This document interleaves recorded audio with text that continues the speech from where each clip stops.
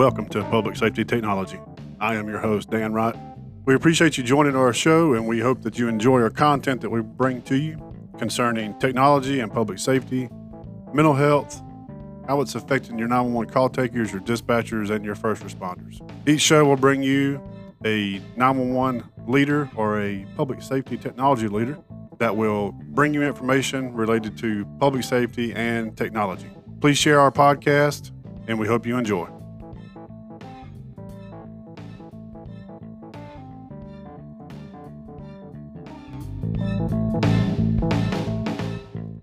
Dan Wright, your host here on Public Safety Technology Podcast, and we are excited and honored I've already messed up. We're excited to bring in Mr. Jamison Peavyhouse from Rapid SOS to have a talk and just learn about him and get his thoughts on where technology is taking public safety and 911.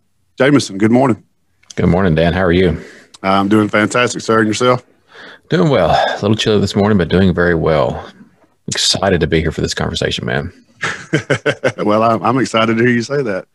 I don't know if you caught what I said there, where technology is taking 911, because I do believe that we're going to see technology drive where 911 goes. But before we get into that, for the very few that may be listening that haven't heard about you or your story, if you want to just give a quick introduction and tell us about how you got where you are, I'd love to hear that story. Absolutely. So I fresh out of high school, I thought I wanted to be an EMT, and then I realized I didn't much care for body fluids. So I said, I think I'll try 911. In all seriousness, though, I was working EMS in a part-time capacity, and 911 job came open, and I kind of jumped on it. And a few weeks into it, I knew I'd found a spot in a home. I served in our local jurisdiction for 19 and a half years, and that was telecommunicator and trainer and supervisor. And I always tell folks I got demoted to director because he took me out of the seat and put me in the back office, probably where I belonged. But I at that point, I had a chance to become more engaged with the response side of things as emergency management director as well. And so being able to, assist the public in the comm center, policies, procedures, and, what the vision is going to be for 911, but also being able to support the functions of the emergency response side when the incident became too large, typically when the emergency management becomes involved. After about almost 20 years there, I left and went to the state of Tennessee as their statewide training coordinator, working with Curtis and just an amazing team there. For about 3 years, supporting the state and its rollout of its online training program, in-person training that was by NENA, Denise Amber Lee Foundation, and others, traveling across the state, trying to help jurisdictions understand where they sit in comparison with the law and the requirements. And just basically that job is about relationship building. It really is. And after about 3 years, Rapid SOS and I had a discussion. And it's always been a company I always said I would work for because I believe in their mission. I believe in their values. And I thought, man, maybe it's time. Maybe it's time that I transition to something where maybe I could help to influence, a wider audience, or to be able to really push technology into the hands of telecommunicators at their time of need. And I've been here almost 3 months, I guess. And it's been a fantastic journey already. And I can tell you that even from comm center status, emergency management, and working disasters, and terrific incidents, I had to learn how to get back up to cadence because, man, they move exceedingly fast, and it's just like, wow, this is crazy. So, going from the government sector to where you're responding all the time, which means something has occurred and you have a response to it, to this emerging technologies type of interaction, to where you better be on the bleeding edge. You better be thinking outside the box, thinking over the horizon about what's coming next, because you can't respond to it. If you respond to it, you're behind the 8 ball, right? And you're really not servicing your community. So it's been interesting, very interesting. Well, fantastic. I appreciate that little summary there. I'm sure that was a very high level of your career. Yeah. So I want to start off by talking about something that I don't know. Well, I know I didn't realize it until the day of, but the Christmas Day bombing in Nashville. and the unfortunate experience that so many had of losing 911 service. But something that got pushed out on social media during the event was the ability for Jurisdiction View to still plot and give information to those PSAPs that are using the technology. So can you talk a little bit about how that came about and when it was realized? Sure. So for those not familiar, and not to be a commercial here, but the Rapid SOS Jurisdiction View, basically when a call is placed from a wireless device or, appropriate sensors, et cetera, that information is passed from the device outside the typical 911 network to your mapping and dispatch. And for the majority of the time, those calls show up before the phone even rings. Like you see it pop on the map, location information, additional data, et cetera, and then the phone starts ringing. But what we realized during the Christmas Day bombing is that the loss of infrastructure for so many comm centers who are our customers, they were still seeing the calls pop on the map, but the phone wasn't ringing. And it gave them the ability to be able to triage those calls, say, hey, there's probably something going on here. And they would find alternate means to reach back out to those comm centers, whether it be personal cellular devices or whatever it may have at their disposal, basically, that worked, and be able to complete those calls. That's a different level of customer service, right? We always talk about contingencies for, loss of infrastructure. We migrate to some of the facility probably inside our same jurisdiction. But when you have something of that magnitude that takes out large scale, multiple comm centers all at one time, and there is no failover plan for, something of that magnitude, having that additional tool that they've been using since, I think it was March of last year, 2020, free of charge. And you just say, hey, just a reminder, guys, you may see information still popping on your map. And if you do, those are people trying to reach 911.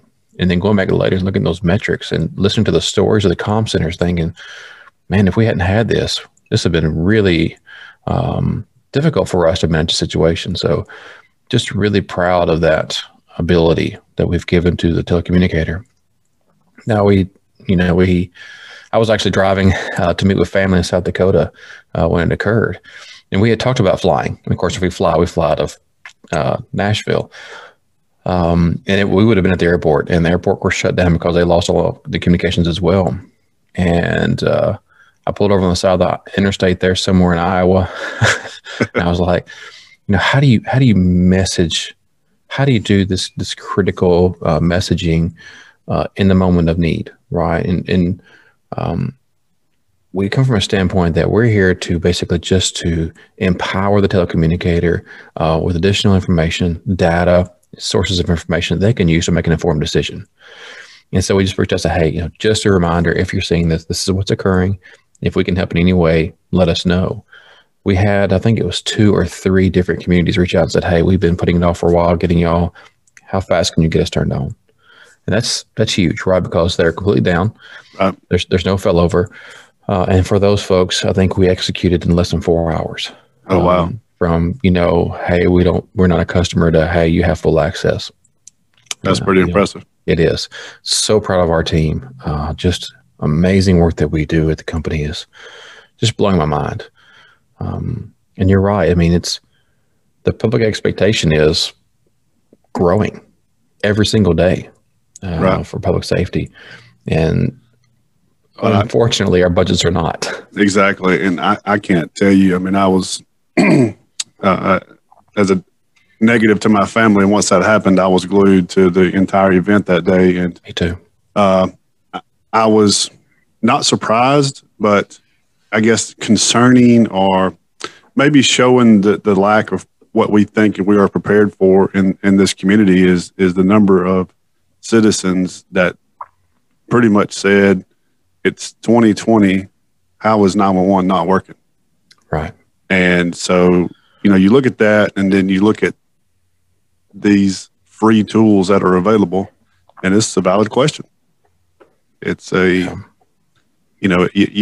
wasn't working in our normal operations, but that's what we do in this business is we adapt and overcome. That's right. Every day to things that don't work properly. So you're absolutely correct, man. It's, and there are a lot of things out here we can lean on that are free tools, and we've leaned on for years. I mean, there's probably not a comm center that I haven't visited. At some point on some call, they've had to revert to Google Maps because maybe the ortho imagery is up to date, or there's additional data there that we didn't know about, or we're searching some really obtuse business name that we haven't seen in common places.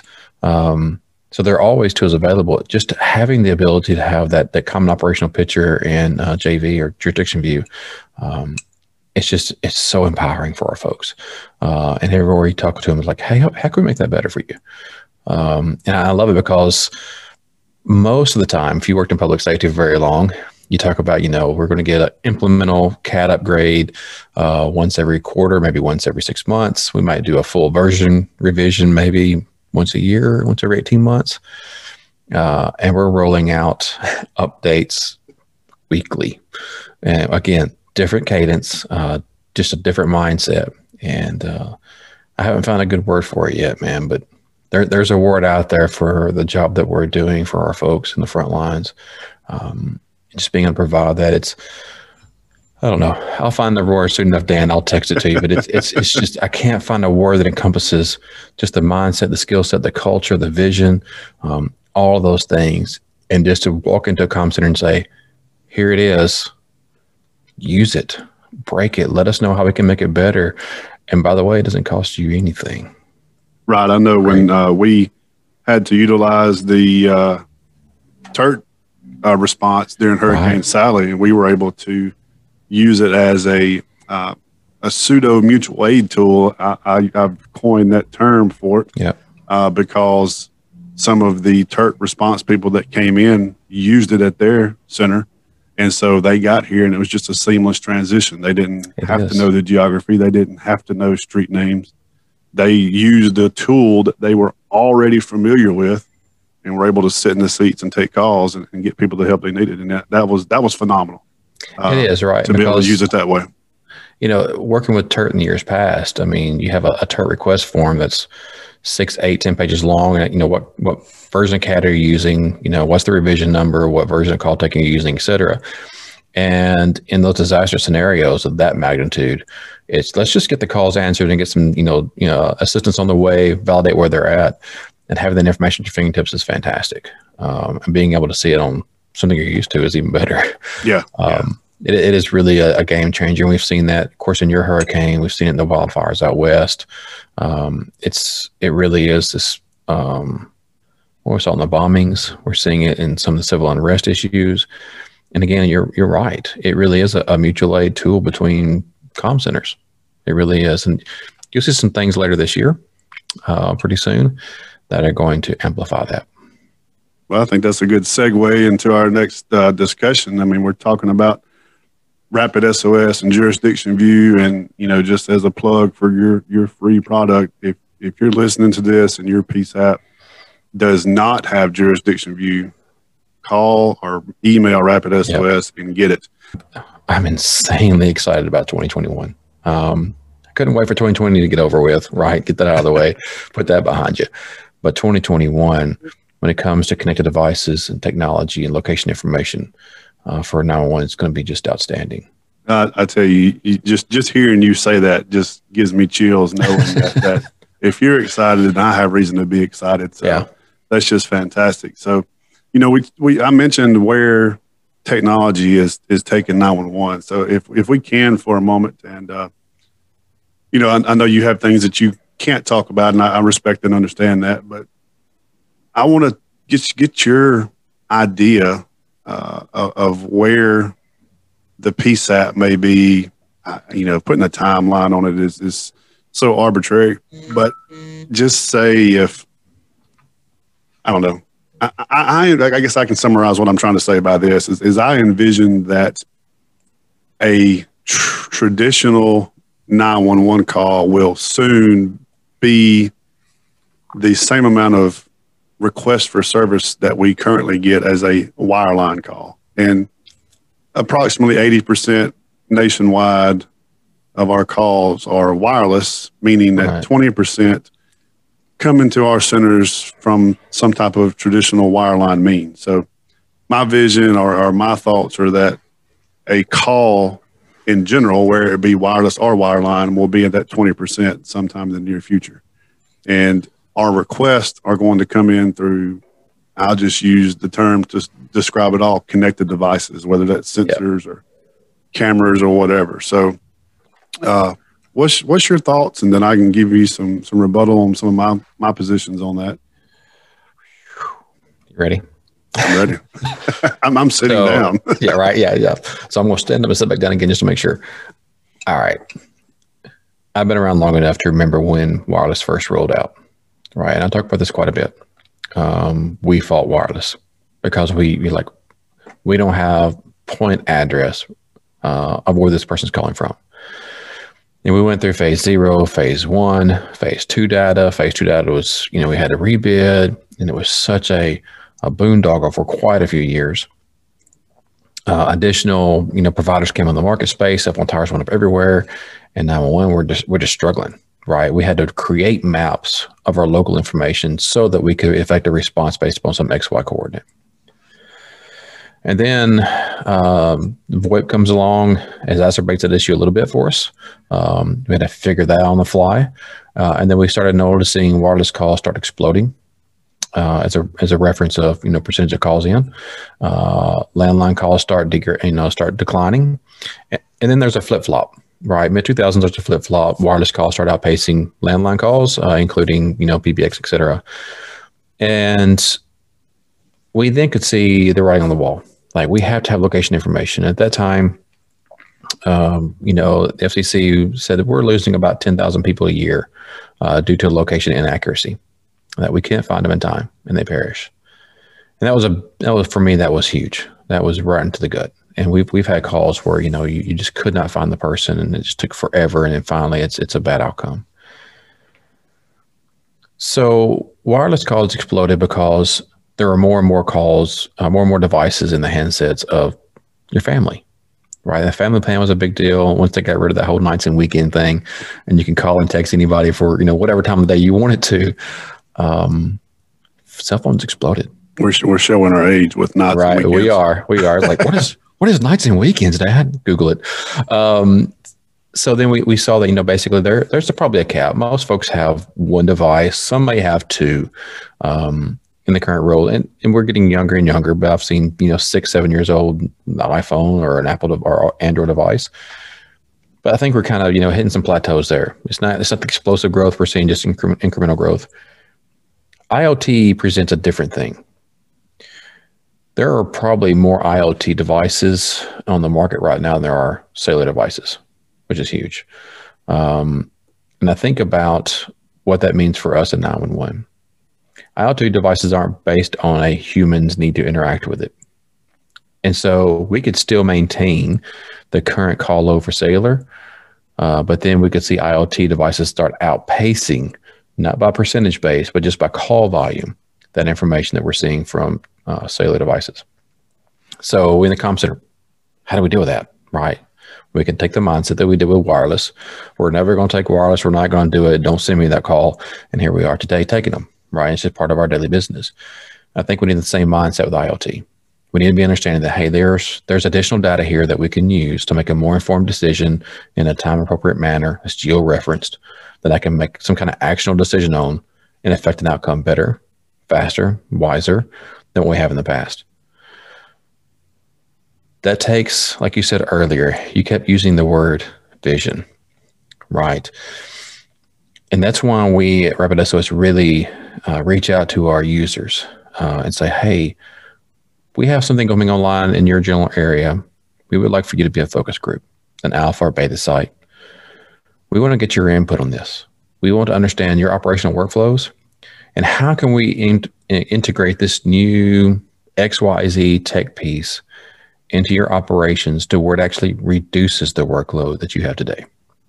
Because let's just be honest with you, taking information from a caller who is hysterical or having to face a really stressful moment is workload intensive.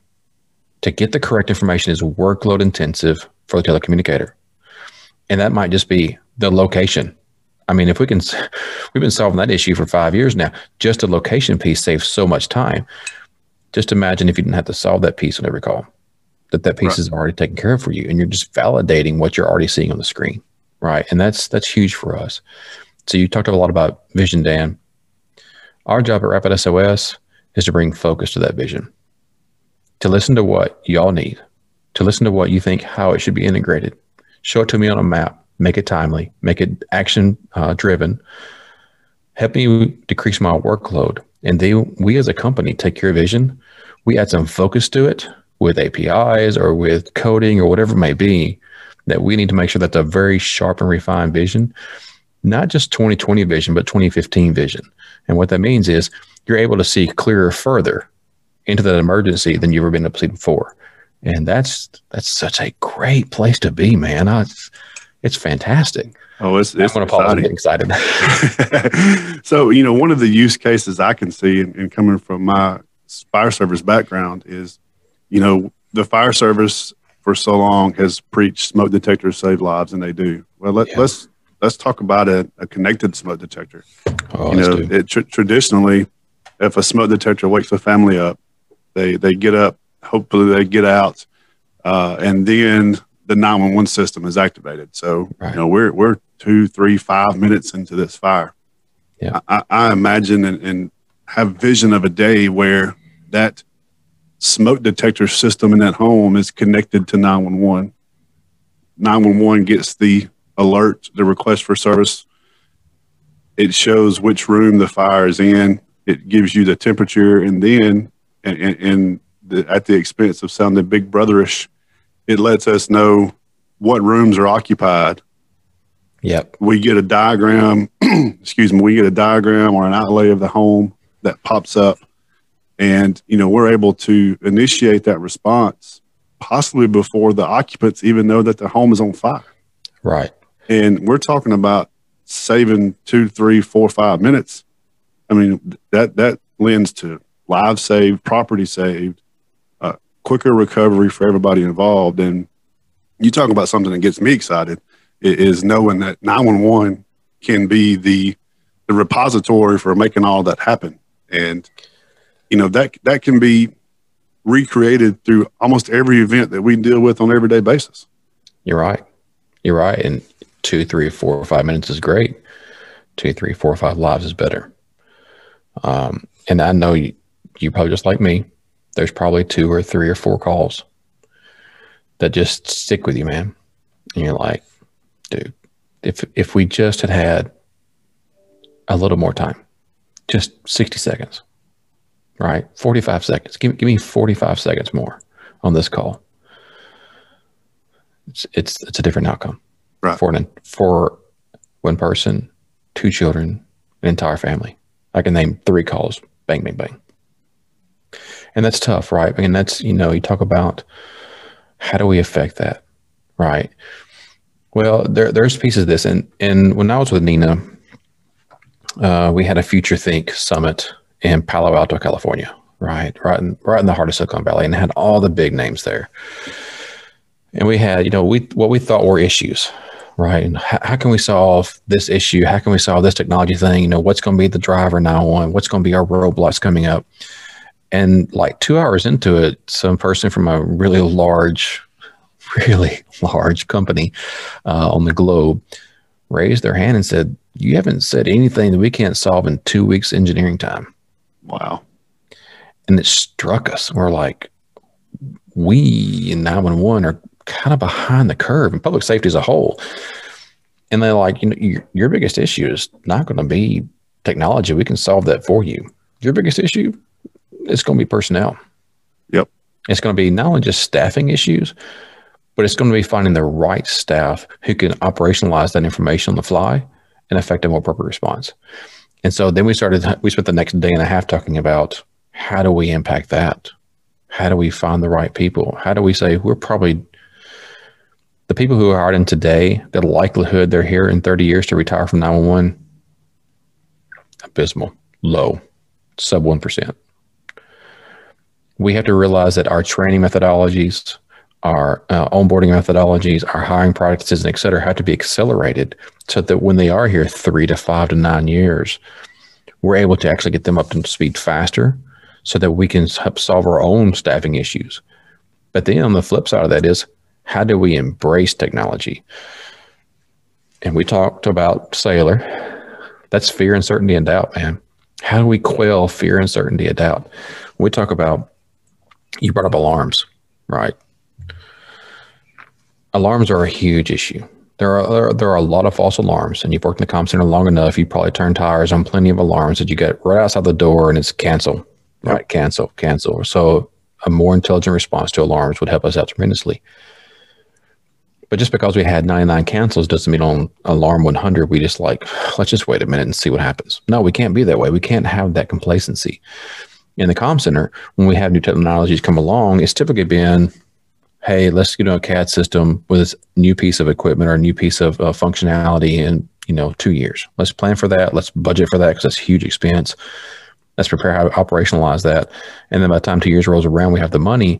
Either we have to select a different vendor or a different level on that vendor because things have changed. Things like us at Rapid SOS, companies like us, people like us who have this drive to change the response industry. We have to be on the forefront, not just evangelizing, like I say, evangelizing on the pros and cons of technology. We also have to be impacting the mindset and the culture of a comm center to say, yeah, these are some trying times. And yeah, we've got some work to do on how to figure out how to do things correctly for you.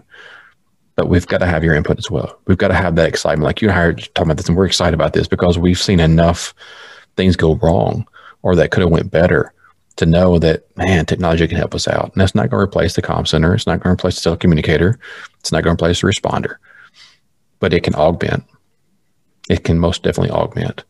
Oh, definitely. I mean, and that's one thing that we're all going to face from a management level is, I think the first thing is going to be getting our telecommunicators to trust the information they're receiving.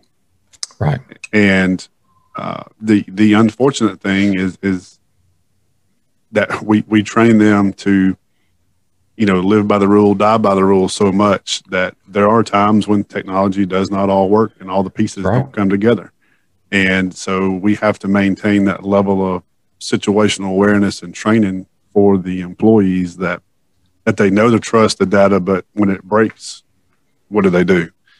And I think this term has become more common, but my take on how do we hire in the future is we've got to start hiring data analysts to work 911 because that's what they're going to be. And maybe, this is definitely not my idea, but, maybe we have data analysts and we have call takers and everybody's not one and the same in a lot of places. Right. But they're out there, and those people that want to do good work are out there. But that's just the mindset that we've got to take from a management standpoint is it's moving from everything that we've done is reactionary. And we've got to move our mindset to be a proactive response agency or a proactive piece of the response. Yeah, and I think there's two pieces to that, right? And we've always kind of used data in public safety as hindsight, right? We can take a list of calls, georeference it for a 6-month time frame, and we can station, one EMS unit at this intersection, Monday through Friday, 3 to 5 p.m., because that's where most of the accidents happen at. That's a reactionary response to data, right? Data-driven decision. You talked about data analysts in the 911 center. What if the data that's coming in is no different than the data you see every day on your device anyway? Right. So I think that as we've been talking about, the conversation started probably 4 years ago about data analysts in the 911 center. In that time frame, my children are better data analysts than I'll ever be because they understand workflows, they understand the games they're playing, the things they're interacting with. We're almost reaching that point in society to where we're constant computations on the data in our mindset. And we're just a different, I'll say different level. It's a different type of human interaction with that device or with that data on the fly. You talk about trusting data. How many times have, you've been given a call and it's like, it's going to be, 12-234 Highway 45 North. And you got there like, dispatch, it's actually 12-236 Did you find the car on fire? It's the only car on fire in that entire block. I promise you. That's the piece that we've always kind of honed in on. Or when we're taking callers information, they're like, hey, I think it was a red 4-door, Geo Metro. And you get out there and they still make those? Right. I was trying to find something that they don't still make. And you get out there and it's like a green 2-door something other because you didn't take it into account. Maybe they're colorblind or maybe, there's some other aspect of it. It's a speeding motor. They weren't paying attention. But the data we're delivering to you on that time of crash tells you make, model, impact, speed, etc. That's data you can trust. Exactly. And for us, it's as a company, we don't take that lightly at all, because we know that the data we're pushing forward to you is so important. And for years, we talked about additional data versus supplemental data, right? Additional data is something we can give you kind of about the call, things that have already occurred. It's additional information. You show up and you find like, hey, I can validate that, or I can see that on the screen. Supplemental data can actually help you derive decisions, that data-driven decision-making process. That's huge. That can really help us. And that's when you start talking about smoke alarms tied to temperature sensors, tied to water flow. Right. So anytime that we ever had an alarm company call in and say, hey, we have a smoke alarm zone 34, XYZ, business on the south end in the building, and we have water flow. Oh, okay. So we have smoke and a sprinkler. So we probably have a fire. Having that information now delivered to us with or without a phone call in the near future is, that's huge. That's huge. But it also changes the way we have to stop and think about how we operationalize that. And those are decisions to make locally. Exactly. I mean, we should be able to get which sprinkler head's flowing and, get away from zone 34 and go get something like, level 3 or the 3rd floor, room 4. Yeah. Click here to show me the 3rd floor plan of this building. Because I can assure you as a responder, when you go to a business, that they do not have a map that shows zone 34, and the poor security guard who has no idea doesn't know where zone 34 is either. Yeah, and the one person who does know is like, I don't really want to get out of bed tonight. Exactly. This thing's been going off for 2 weeks. I'm sorry. Yep, exactly. So, oh man, good old days. You mentioned the telematics from a vehicle type thing. I think that just from what little I know, the telematics are increasing exponentially fast. In the information. I think maybe I'm wrong about this, but I believe I saw a commercial for a manufacturer that touted their ability to call emergency responders. Mm-hmm. Did I see that, or did I make that up? If you own a Google Pixel, I think it's Google Pixel 4 and 5, your telematics is built into your device. Okay. Which is incredible, right? It's no longer, I don't have to own, back in the day, right, a super expensive car to have connectivity. It's already built in because your device has the same sensors or even better sensors than what you have in your vehicle. For years, I've used Life 360 for my children. And I have a friend of mine who lives up in the mountains, and she's at work one day and the device just notifies her, we think your daughter's been in an accident. And sure enough, our daughter left the roadway, hit a tree, showed sudden deceleration from 45 to 0, which is pretty indicative of a crash. Right. And she immediately reached out to her and said, hey, are you okay? And I was like, oh yeah. We've already notified EMS, et cetera. We're all good. Those things that have been in the market space forever. It's just, how do we incorporate those? How do we, again, the keyword, operationalize these things in my PSAP? And here's the key takeaway. When telematics first came out, it was really expensive cars that had it, right? Very limited market penetration. We start talking about pushing all this information to you, the telecommunicator on the front lines, putting it at your fingertips to be able to make a more informed decision. That doesn't happen because you have, 100 Teslas in your community. It happens because we do things nationwide now. The rollout of these ability to integrate data doesn't happen based upon, Athens, Georgia wants to be able to do this, but Athens, Alabama doesn't. So neither one of them. We're just going to say, you all have the same data. You choose how you operationalize that. You know your abilities. You know your skill set. You know where your training is at for your people. We'll help you with that. But at the end of the day, you make the decision what you want to do with this data. But you have access to it. And that it doesn't matter if that person driving from, my hometown, if I had connected device inside my vehicle and I'm traveling across the US and I have a crash, I want that same level of service that I would get in my hometown. Whether that be through, like with a great trained telecommunicator who doesn't have access to data, or has somebody who has, Rapid SOS embedded into every call flow they have. And so that's how we're really affecting change, because it's not based upon your budget. It's not based upon your geodiversity of income models, et cetera. It's not based on any of that. It's based on the fact of, we're going to push you the data and you can choose how you operationalize that. And what's more, here's 4 or 5 or 6 different ways other people across the U.S. your same size are using it today. Right. And that's huge. It really is. Yeah, I remember when I got the Raven app postcard, and I went out and tested it extensively. But I was on the same train that Tracy was, anytime that we have an app that somebody has to take action on, it's not going to work. So, the ability of things, and where I'm going with that is just the amount of data that we all have in our devices that we carry around every day. And I'm talking about cell phones at this particular point. But we put our health information in there. We put our emergency contacts in there. It's what we all, the majority of us, it's what we all live by. And the fact that 911 can get that information that everybody is inputting automatically without any other action is where the rubber meets the road for us. And not only that, it's, again, like emergency health profile stuff that we rolled out last year during COVID. It's free to everyone in America.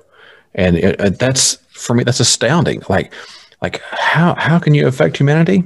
We're going to impact humanity during one of the worst pandemics ever. Sans the bubonic plague. But just being able to do that on the fly, it's like, hey, here's an idea. Let's do this. Okay, we can do that. We got some engineers. We're willing to devote some time to that. And boom. And now you have something that impacts the entire United States population again in the same year. It's fantastic. I just think for so long, in public safety, we just been in our own little microcosms, man. We're all doing basically the same job function, right? We're answering calls for service from our community, people we know, people we interact with, places that we see on a regular basis. I can't drive through my community. I like to drive because when I'm driving, I'm paying attention to the road. I learned that if my wife is driving and I'm not paying attention to the road, I'm looking at the window, I'm like, I remember that house. Remember that crash scene, or the intersection. We're going to that house. And it's just, I start talking about these things. She's like, do you have to tell every story? I'm like, let me drive. So, let's segue a little bit on additional data, right? The other day I was talking, my wife is an amazingly intelligent person in the 911 industry as well. And we're talking about additional data and how we operationalize that. And I said, we've had this forever. We've always had additional data. It's just been coming in through our ear. Right. It's the background noises. It's the gunshots. It's the, breaking plates. It's physically being able to hear someone getting beat on the phone in domestic. It's all those things, right? It's the car crash where you hear people, outside the vehicle talking, all those things. We've always had additional data. We just had to process it in our own brain and then put it onto a computer screen. We're helping you cut out the processing that time frame in your brain and putting it on the computer screen by providing it to you directly on the screen. Now, I think about how do you explain additional data to people who don't understand that or don't know how to operationalize that. It's no different than riding in a vehicle with your family and you're at an intersection and you look right and you look left and nothing's coming and you try to pull out and somebody says, whoa, and you stop really quickly and then a car goes past you, right? That whoa was your additional data. Right. That's the piece that you just didn't take into account. And 100 times in a row, you're going to pull out and there's not going to be anything there. But there's going to be one time where that additional data is going to be the difference between life and death or suffering. And if we don't pay attention to that moment and we just pull on out like we've always done before, we're going to wind up in the news. We're going to wind up carrying home with us some grief that's never going to leave our bodies. And we don't want that for our folks. And that's one of the core pieces of why we push so hard at Rapid SOS to make sure that we're pushing out all the data that we can get. You're right. There are dozens of apps out here on the market space. Apps that are really wanting to do the same thing that we're doing, impact humanity. But they want you to be able to integrate one at a time through the comm center, right? If you have 5 apps, 10 apps, 15 apps in your jurisdiction, you can't do that. But if we integrate those right into a Rapid SOS portal, then it's all presented on the screens you understand. Regardless of what's going on in the background, you're seeing it in a format that you understand, you can act on, and you can go, whoa, this is different. Something's different here. How do I impact that?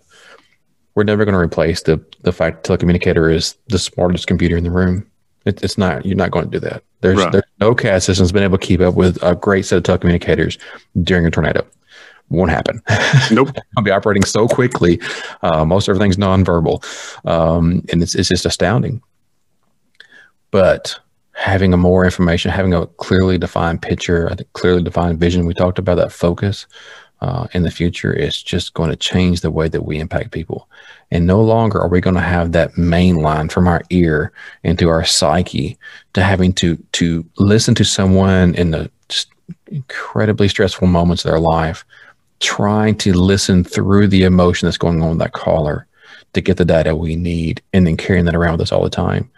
We can help alleviate some of that, right? Not every call, but some of that. We can alleviate with this one down the screen. It says, hey, I see that here that your emergency health profile says that you have a diabetic child. Is that still true? Yes, that's what's going on. Okay, thank you very much. We have, EMS on the route. Let's talk about how we can get the blood sugar back up. That's a big piece, right? That's a huge piece. We're getting help to people faster, and we're getting more informed, as you said earlier, more informed data. I mean, I've used the example of a crash at a major intersection where we get some automatic video feeds in, and before we ever get the first traditional call, we can have responders rolling with vehicle descriptions, what's going on. And then on top of that, we're not depending upon somebody's perception of what they're seeing during an event that they're experiencing for the very first time in their lives that they don't even know how to process yet. And so we're getting actionable data that's not a perception of the person we're actually talking to. And I mean, how many times you've been a responder, do you get dispatched on this horrendous sounding incident, and you get there and it's a stump toe? You call dispatch back and they're like, no, they told us the toe was hanging off. There was blood squirting everywhere. And, we get there and we're like, they just stumped their toe. It was no big deal. Yeah. You're absolutely correct. Right. And we get beat on all the time in telecommunicators because we just relay what the caller tells us. You just kicked up eating donuts and bonbons. You're not doing anything. Right. You're not doing anything. You're just listening. And so, I've been there, and I've been on both sides of that fence. Right. I've given out information I thought was going to be terrible, and it winds up being nothing. Right. And I've also given out those calls that were, hey, is there a car parked on the side of the road? Can you send somebody out here? And it's a cardiac arrest. Right. But the other day, I guess a little over a year ago, my son was riding with my wife, and this lady beside them, in the vehicle beside them, ran off the side of the street. It impacted a telephone pole, and he watched it. Right. Here's a guy who plays Fortnite and Call of Duty in the whole 9 yards. And he calls me, and I can just tell something's off. He's like, Dad, there's been a wreck. I was like, really? He goes, she just didn't stop. She had a pole. She didn't stop. And she's got blood. And and I knew, this is traditional, just straight up 911 caller who's never been involved in any type of emergency situation in their life. It's his first impact, right? It was like 2 hours later, he's still like, man, that was really intense. I'll never forget that spot. Yeah, that's really cool. But you're right, because for him, it was, man, this is a life-changing environment. And for the person who's actually in the wreck, it was, I was texting her out the road, hit a phone pole, and I bumped my head on the steering wheel. I'm good. Just, give me some galls and I'll go home. But it's right. You have to take into account all aspects of that. Additional data can help do that piece for us. It really can be a force multiplier. And I use that word a lot because it's applicable. It's a force multiplier in our job function, giving us that clear vision. It's so exciting for me. I want to go sit back on the console and just work for a while and just experience it. Oh man, some of the feedback we get from people and the stories, and I'm like, I just want to take them. And we're getting so many. I was like, I want to take them every day and just post one every day. Here it is, and not as an advertisement, but really as a highlight of people who are really saying, you know what, I didn't know if we'd ever use this or not, but we've had it for like a day, and I've already used it 3 times. Yeah. Yes. So here locally, we have a lot of tourism, and we have a lot of waterways. And so They went live with it, I think, December of 19 here at Baldwin. I got here in May of 20. And we already had some success stories last year, but last year was COVID and we didn't get a full tourist season in. So, and I hope this doesn't sound too cold or sinister, but I'm excited about the ways we're going to be able to use it this year. Given that we're going to have a full tourist season and just see what kind of impact that we're able to make from just what data we're getting now. And as you say, I mean, we're early in 2021. So if you can make some of this stuff happen by May, then, you know, who knows what we'll be doing. Yeah. So I would say that there are three things I want to talk about real quick. So one is the service we provide is twofold. One is location information. So device-based hybrid location from a device. So that means Bluetooth, wireless access points. It could be dead reckoning, but the device, of course, it's satellite, GPS and coverage, et cetera, which is above and beyond the data you get on Alley. Okay. The second piece is, of course, additional data, right? That ADR piece that we refer to at NENA in the I3 document, additional data repository, which is additional data about the incident or the caller or the device that we can pass on to you. Secondly is it's available nationwide. I don't care where you work. If you listen to this device or listen to this podcast, whatever device you're on, we can be there for you. And thirdly is, yes, it's free. Just reach out to me and JPP House, all common spelling, at rapidsos.com or CSM at rapidsos.com. And we will help you get it out and rolling. I think that for me, I had a boss once who just, fought the wireless piece when it first came out. And sooner or later we came around to it. And I can remember just as a new telecommunicator being really nervous. Dude, I was like, man, this is new technology and I don't know how this triangulation thing works. And now we talk about the Ray Bombs Act and what the difference between height above ellipsoid is versus floor 3+ meters accuracy. And I'm like, whew, we're just going to keep pushing, aren't we? And the public's like, yeah, we expect you to keep pushing. We expect you to do better. We expect you to have a more informed response. We expect you to be wiser in your response and how you appropriate resources. And if you're worried about those things and you're thinking about those things, or you have calls where you think, man, if I just had a little bit more for this call or this person, this would not be a tragedy. Reach out to us. If nothing else, let us at least try to impact you with 3 or 4 months.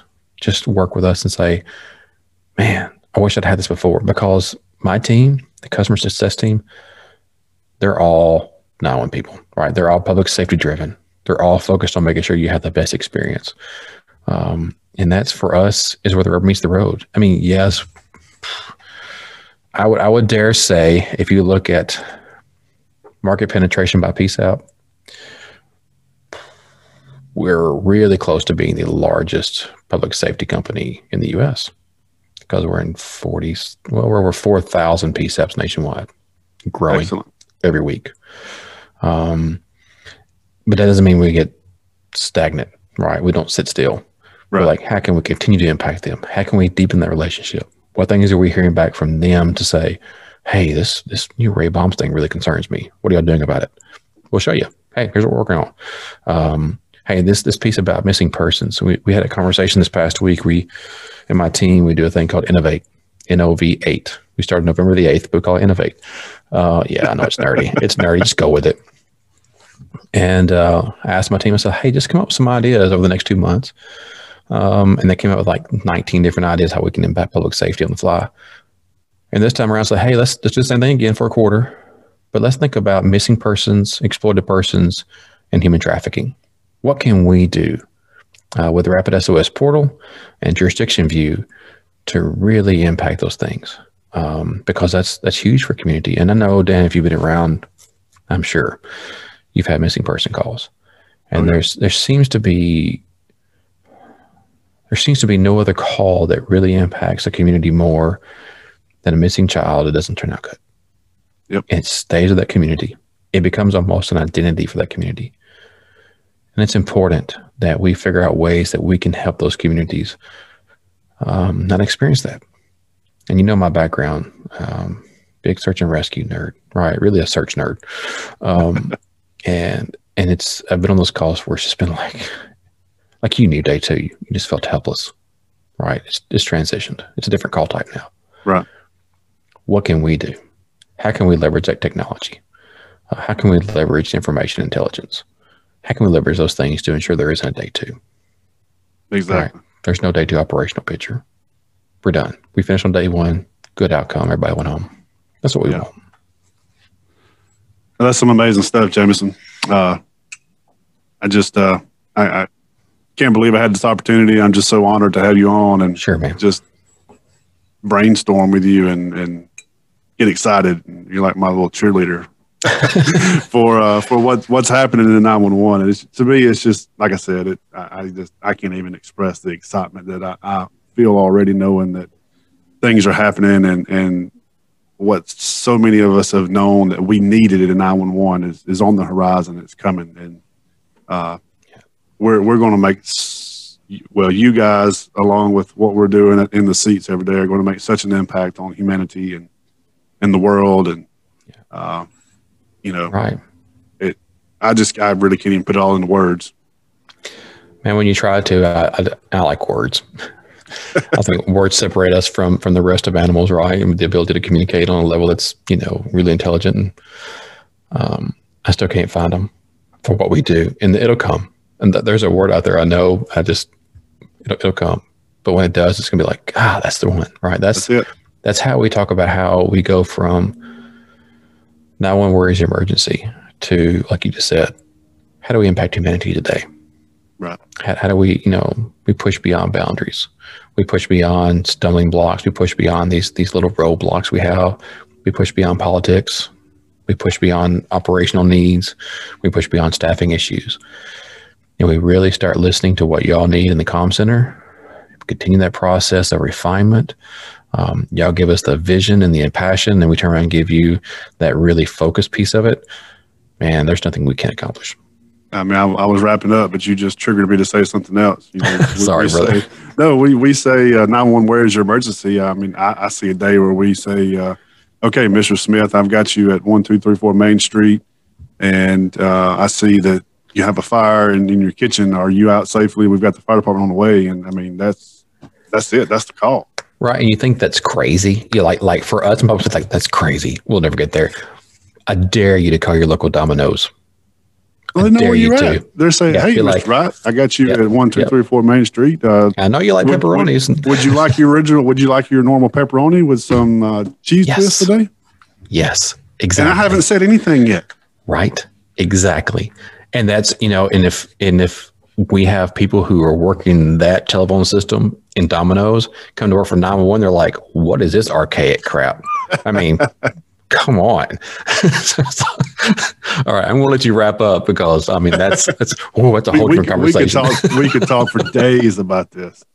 Well, Jameson, thank you so much, man. I appreciate you being on with me. And if you will, just finish up and let everybody know one more time how they can take advantage of these tools you guys have. Listen, just email me, jpeevyhause@rapidsos.com. Let us know if you have any good stories that you want to feedback to us that you've been working with through the portal or through Jurisdiction View. If you have scenes or scenarios that came up and be like, how could you have helped us with that? Let me know. We'll work that process with you. If you just want to have a conversation, tell us how we can help relationships. That's what we're here for. And if you're not a what I call quote unquote customer, I'm not sure how we're a customer since we give it away. But you want to say, hey, how can we get on board with this? How long will it take? How quickly can we do this? Email me. Well, we'll take care of you. We'll get you up and running. At the end of the day, we do this because we are driven to support the needs and the functions of 911. And there's no greater need and function 911 than telecommunicator. And we're here to empower them. Thanks, Dan, for having me on today. It's been fantastic. I know we could probably talk for hours. So definitely. Well, thank you so much, Jameson. And until next time, take care of yourself. See you soon, brother.